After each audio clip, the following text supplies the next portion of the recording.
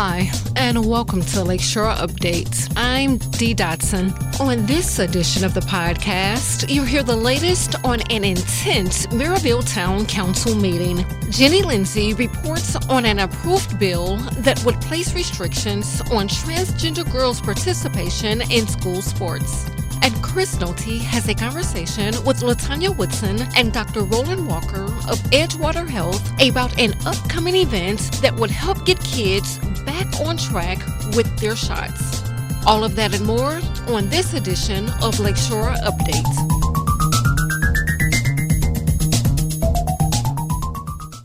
The head of the Indiana Fraternal Order of Police is calling for a Maryville Town Council member to apologize after a discussion on license plate readers apparently led to disparaging remarks about police. Councilmember Donald Spann said, quote, "We hate cops," during the January 11th council meeting.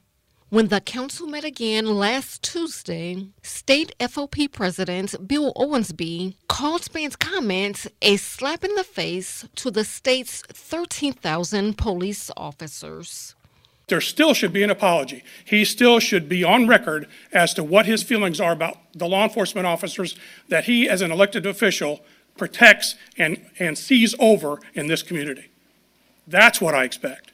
That's what these men and women expect. But Spann declined to comment. Mr. Spann, did you want to address the group at all? Nope. Okay. Many of those in attendance at the meeting acknowledged that Spann's apparent joke was in poor taste, but some felt the response was different compared to when photos surfaced of a council member wearing blackface. Maryville resident Darian Collins is the political action chair for the Gary NAACP. You have come here like a lynch mob against this man, and this is terrible. What he said, he did not mean. And what he said was from a cultural standpoint that none of you understand. None of you understand it. In other business, council members rescinded their appointment to the Maryville Police Commission and instead appointed Republican Mike Rich to maintain the commission's political balance. You're listening to Lakeshore Update with Dee Dotson. NIPSCO, Northwest Indiana's electric and natural gas utility, is looking for a new home in Northwest Indiana, which is in line with efforts to give its employees a better working environment. The company's current headquarters are on East 86th Street along I-65 in Maryville. NIPSCO's Director of Communications, Wendy Lucier, told the Times' Joseph Pete that they are currently in the very early explorative phases of the search. Any changes would likely begin in 2024. The utility told employees in a recent email that the new headquarters would align with its new hybrid workplace model in which some employees work remotely from home. Both NIPSCO and its parent company, NiSource, have several hundred employees in the Maryville headquarters, which reportedly used to be a Prudential insurance building and was extensively renovated for its present use. NIPSCO currently has about 820,000 natural gas and 420,000 electric customers in northern Indiana.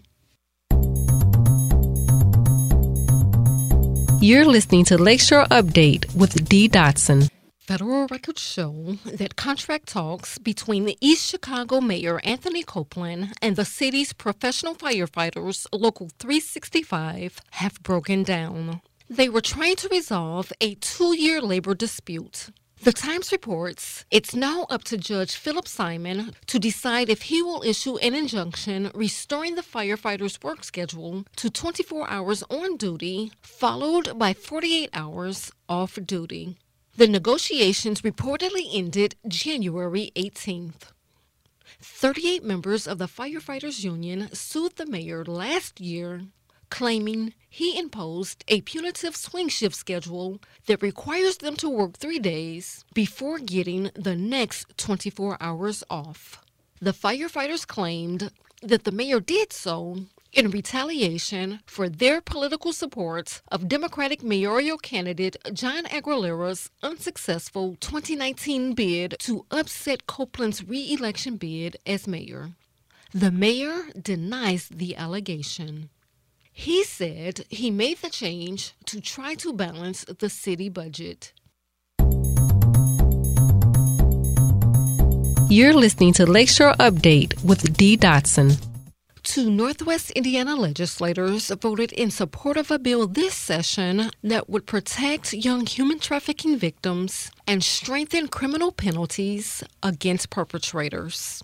Republican State Representatives Julie Olthoff of Crown Point and Michael Ellsworth of Hebron support the measure, which Olthoff co-authored. It would allow young victims to provide recorded video statements instead of physically testifying in a courtroom where they are forced to relive past trauma. Olthoff also said the bill would also close a legal loophole that allows individuals who pay a victim directly for sex acts to receive a lighter sentence.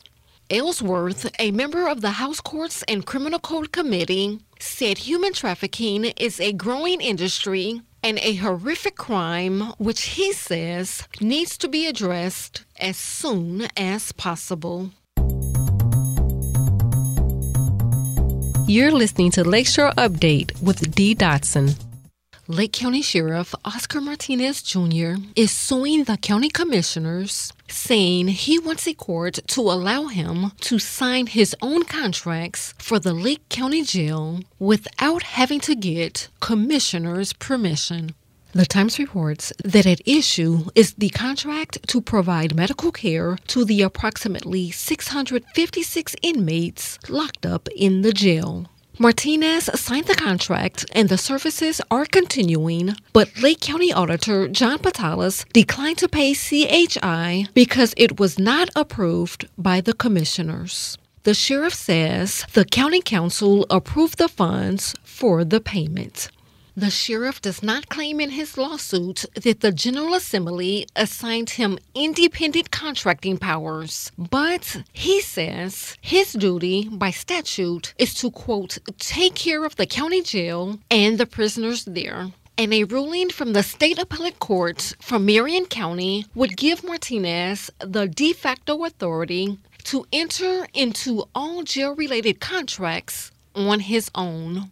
Commissioner Mike Repay says in response to the lawsuit that Martinez, quote, continues to waste money, this time through needless litigation, end quote. You're listening to Lakeshore Update with Dee Dotson. A caucus will be held on February 5th in Highland to select someone to replace State Senator Frank Mervan, who announced his retirement earlier this month after 43 years of public service. Mervan said in a statement that he looks forward to, quote, spending more time with all of his supportive family members, children, and grandchildren in retirement. He is the father of Congressman Frank Mervan. Lake County Democratic Party Chairman Jim Weezer said there are approximately 105 eligible to vote for the candidate at the caucus at the Wicker Park Social Center in Highland. They'll hear a brief presentation from each candidate and then cast their vote by voting machine. To win, a candidate has to win 50% of the vote plus one. Last September's redrawing of the legislative district maps forced Mervan to either move or to run against fellow Democrat Senator Lonnie Randolph. You're listening to Lakeshore Update with Dee Dotson. The House has voted overwhelmingly to tighten the law on what constitutes rape. Network Indiana's Eric Berman reports. Attica Republican Sharon Nagel says someone slipped into a Purdue student's room and pretended to be her boyfriend. Her bill would make clear if someone impersonates a consenting partner, that's still rape. House Bill 1079 addresses a very rare situation, so the language is very narrow. We make it very clear that if someone poses as the victim's normal consensual partner, they are removing the victim's right to even consent. The bill also clarifies a woman can make clear through words or actions she doesn't consent. Nagel says different judges have been interpreting the law differently. Eric Berman, Network Indiana. You're listening to Lakeshore Update with Dee Dotson. Attorney General Todd Rokita is suing Google. Network Indiana's Shyla Kabalan reports. The lawsuit, filed Monday, aims to punish Google for violations of the Indiana Deceptive Consumer Sales Act. It also aims to ensure consumers can control how their personal data is managed. Rokita joins the attorneys general of D.C., Texas, and Washington state, all of whom are also filing lawsuits against Google over their mishandling of location data. Shyla Kabalan, Network Indiana. You're listening to Lakeshore Update with Dee Dotson. Statewide restrictions would be placed on transgender girls' participation in school sports under a bill approved by some Indiana lawmakers Monday. Indiana Public Broadcasting's Jenny Lindsay reports protest erupted in the House chamber after a committee voted for the bill to advance.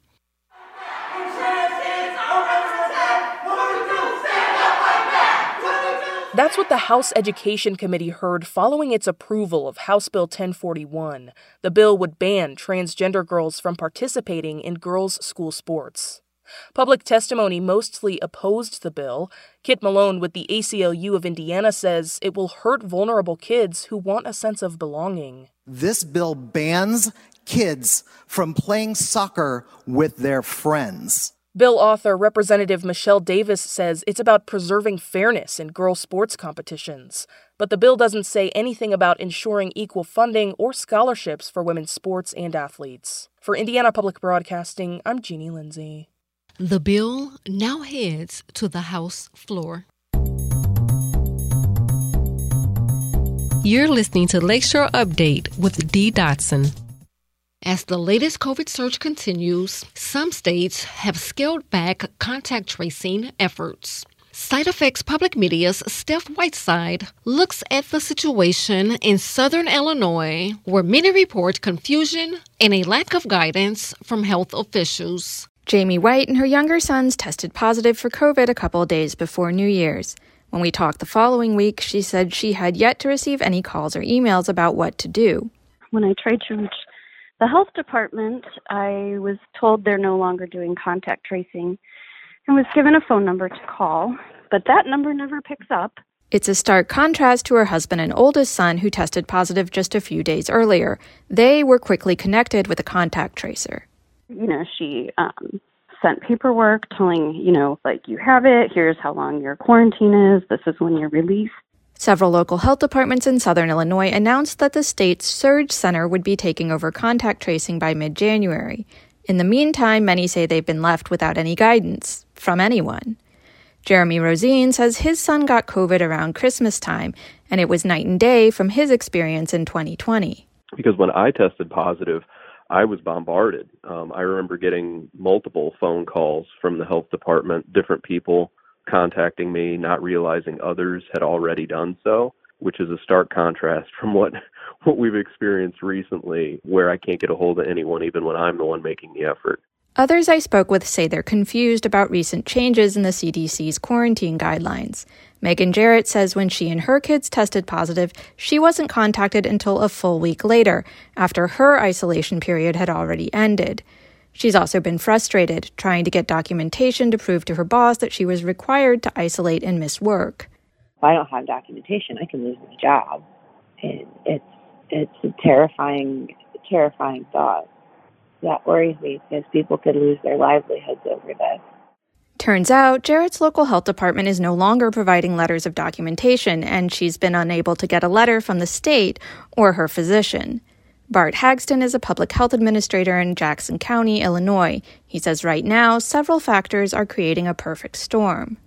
The giant spike in cases of COVID, the state centralizing the contact tracing, the CDC changing the isolation and quarantine guidance, and testing, especially access to home tests, not being what it needs to be right now. So you've got all of these factors converging right now, making a pretty big mess, frankly. A spokeswoman for the state health department said in an email that the surge in cases has made it difficult to circle back and issue documentation to people who need it, but the agency expects people to follow the CDC's latest isolation guidance. Jamie White, whose kids tested positive in late December, said she wasn't clear on when it would be safe for her family to be out in public again. They played it safe, but she's worried not everyone will do the same. The more frustrating part is knowing that no one is receiving any guidance right now. So are people just kind of deciding for themselves when they should quarantine, or a time when maybe it would be really good to have guidance because everyone is testing positive and nobody's really sure what to do? White says no one has asked her who she's been in contact with before she got sick, and the link she was sent told her to notify close contacts herself. State officials say with more than 200,000 cases a week, it's not possible to trace all close contacts. For now, they're prioritizing high-risk cases and people 65 and older. Local health officials say they're also triaging cases. I'm Steph Whiteside, Side Effects Public Media. You're listening to Lakeshore Update with Dee Dotson. Here's regionally speaking host Chris Nolte with a conversation with LaTanya Woodson and Dr. Roland Walker of Edgewater Health about an upcoming event to help get kids' immunizations back on track. There are more youngsters than you realize that because of the pandemic have not gotten their regular shots, which in turn any other time would protect them from very serious illnesses. So there's going to be a special event coming up on February 19th in the city of Gary to try to resolve that. And with us to talk about what is being called Back on Track, we have with us LaTanya Woodson. She's the Director of Community Health Education with Edgewater Health. And also from Edgewater Health, we have the Chief Medical Officer, who just happens to be the City of Gary's Health Commissioner, Dr. Roland Walker. He's a pediatrician. And thank you both for being with us on Lakeshore Public Radio. Thank you for having us, sir. Thank you. Yes. Tell us first, if you will, Dr. Walker, how the City of Gary seems to stand these days with having young people try to get their shots. We have enough concerns about COVID-19 and for those who are eligible to get vaccine, for them to be vaccinated. But how about all the regular things, and you're aware of, just from your daily practice as a pediatrician, that young people have to have either before they go to school or while they're in school? So it sets up an interesting challenge for us, right? Because people are less likely to come out and go to places where there's going to be a gathering, whether it be a medical office or any other type of entertainment. So when they come to the medical office, it's really important that not only that they get their vaccinations, but they get their health maintenance checks, because for pediatric population, it's really important that we are establishing, how a child is doing psychosocially, developmentally, physical development, emotional development, educational development. So all of those things during a pandemic are blunted, right? And so with that, the pediatric immunization rate has fallen a bit, particularly in the inner city during the pandemic time. Mm-hmm. I know that the State Department of Health has the records that they get for all the school districts on these topics, and I understand that for the Gary Community Schools in particular, they have listed that 53% of the K-12 students in the school district have not received all their required shots, and that's more than double or almost double what the statewide average is, which is just about 26% of K-12 students that don't have all their regular shots. So I can see it's especially important within the city of Gary to be able to make sure that all the youngsters do, but are you hoping as well that this Back on Track event coming up on February 19th will bring in some other youngsters from some of the other surrounding school districts as well? Well, so first of all, as health commissioner, let me just say that 26% statewide is way too high. I know the statistic has been given 53% in Gary. I'm not exactly sure how accurate that is. I know in my office we work really hard to make sure the kids get their shots. Yeah. And we do a lot of calls. But whatever the number it is way too high. We are definitely going to welcome people from other school districts, other areas. The goal, no matter where a kid is from, to make sure that they are properly immunized. And then also this helps us educate the public as a whole, right? We're doing this time where everybody talks about vaccine mandates. I never use that word. I always use vaccine requirements, which has been something that we've done almost since the beginning of time. We have a lot of information about all vaccines, including COVID. But these are similar arguments you heard about polio, right? And now you don't have these iron lung wards you used to see back in the 40s and 50s. You just don't see that anymore. As people get more educated and become more comfortable, they vaccinate. What I've found is that people are more likely to vaccinate their children than they are to vaccinate themselves. And a lot of that just has to do with people's own, even if it's adult, their fear in vaccinations. But because of those vaccination requirements for schools, it's more likely that the children receive those vaccinations. We see that as an opportunity also to screen for those other things. That's why at this event, it's more than just a vaccination event. It was very, very important to me that we also be able to give health maintenance visits at this time. And so we're offering a lot of things to make sure that we can screen for health maintenance visits. We're doing COVID testing. We're doing COVID vaccination. We're doing childhood vaccinations. And then we're going to have lots of little things to entice people to come so that we can assess where they are in their immunization status and try and service them as best as possible. Well, Tanya, if you will, tell us how things are getting set up here within the Edgewater Health Organization to get ready for this big Back on Track event. Yes, here at Edgewater, our CEO and President, Dr. Danita Johnson-Hughes, we are all here waiting, and we are planning a huge team that will be here on Saturday, February the 19th, beginning at 11 o'clock to 2 o'clock. Mm-hmm. The pre-registration form is up on our website. You can visit our website at edgewaterhealth.org to complete the registration form. We encourage that so that we'll know exactly how many people will be attending. But, of course, if you're ready to come on the day of, we welcome you. We'd like to also thank our partners, which is MD Wise, who is the funding sponsor for this event, the Walker Medical Center, Indiana Department of Health, and, of course, we're going to have other things that we're going to be that's going to be occurring for that day. So we're really, really, really excited for Saturday, February the 19th. Now, besides the opportunity for the young people to come in and get the shots that they need to get caught up, what other things are going to be available for them and for their family members at the event? So, again, as Dr. Walker indicated, the goal of the vaccination and wellness event is to give school-age children and their parents the opportunity to receive the COVID-19 vaccination. Mm-hmm. While there, they will have the opportunity to receive COVID-19 booster shots, rapid testing, blood pressure checks, and to also speak with a clinical representative regarding any questions or concerns they may have with their children receiving the COVID-19 vaccination. Dr. Walker, since you have the opportunity by being the chief medical officer of Edgewater Health to be able to help set things up like this, do you find that this has become easier, certainly, in your role as the City of Gary's health commissioner? One of the things I like to do is make sure that people are working in collaboration. So MD Wise contacted me about 2 months ago on this issue in my capacity as health commissioner. And so the city of Gary was ready immediately to step out and provide vaccinations, pediatric vaccinations and the adult vaccinations for COVID for this event. Edgewater is the perfect place in terms of location in the city of Gary and space to host this event. So we thought that was a great marriage. So I'm very appreciative to the Gary Health Department who will be providing the immunizations. The mayor, Jerome Prince, greatly appreciative to him for supporting this event. Very appreciative to Dr. Danita Hughes and Edgewater for hosting this event.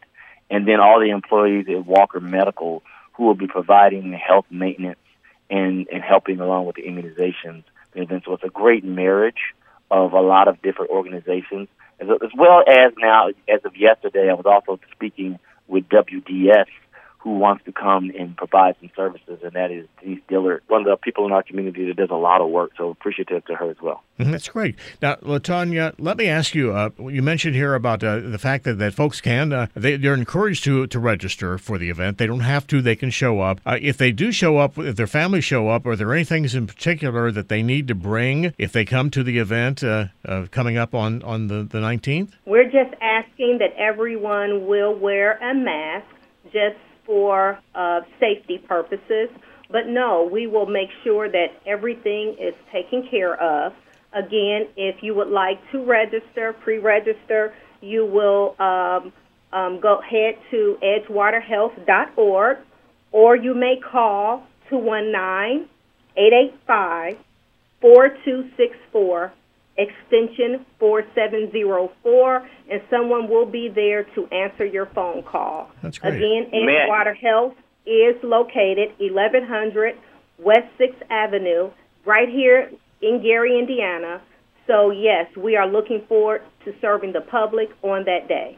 May I add something? And yes. That is, if you have the child's immunization record, to please bring that. Now, if you don't have it, that doesn't mean don't come. But if you have it, please bring it, because not only will that speed up the process, but particularly now, we service a lot of people from Illinois and Indiana. So we have a lot of kids that are coming over from Chicago, and so it makes it a little bit more difficult to obtain their immunization records. So we ask if you have a copy to please bring that with you. That will help speed up the process, and it'll be better for your child. Now, I know, too, there will be some individuals and certainly maybe some family members that might need some help in getting to the event. They need some help with transportation. How can they get some help? Well, a letter is being sent to the local churches asking pastors to assist us with van transportation. That's great. So a letter is going out to the faith-based community, and we're looking forward to receiving some responses back pertaining to that. Also, Gary Transportation Corporation has always been a great partner. So that'll be something, this is fluid. We'll reach out to them as well, because they've always been a great partner for events like this. That's great to hear. It sounds like that everybody is just about ready to get ready for the Back on Track event coming up on Saturday, February 19th. That's going to be happening at the Edgewater Health Operation, which is once again located in Gary.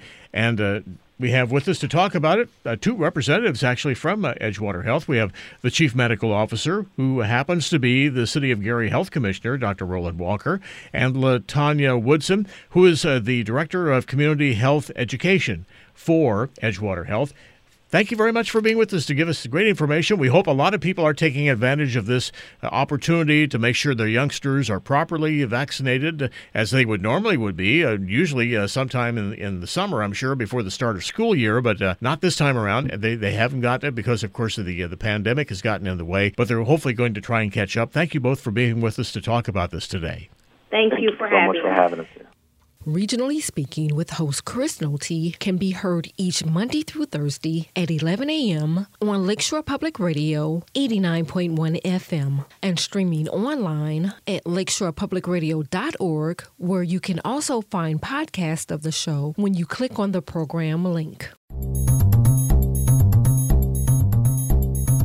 For the latest in local news and information, tune in Monday at 6 a.m. for Morning Edition with local host Chris Nolte. Lakeshore Update is supported by the listeners and members of Lakeshore Public Radio 89.1 FM. Podcasts for Lakeshore Update are posted each Friday on our website, lakeshorepublicradio.org, as well as on NPR One. Make sure you search for WLPR and select us as your home station. Music for Lakeshore Update was written and produced by bensound.com. For Lakeshore Update, I'm Dee Dotson.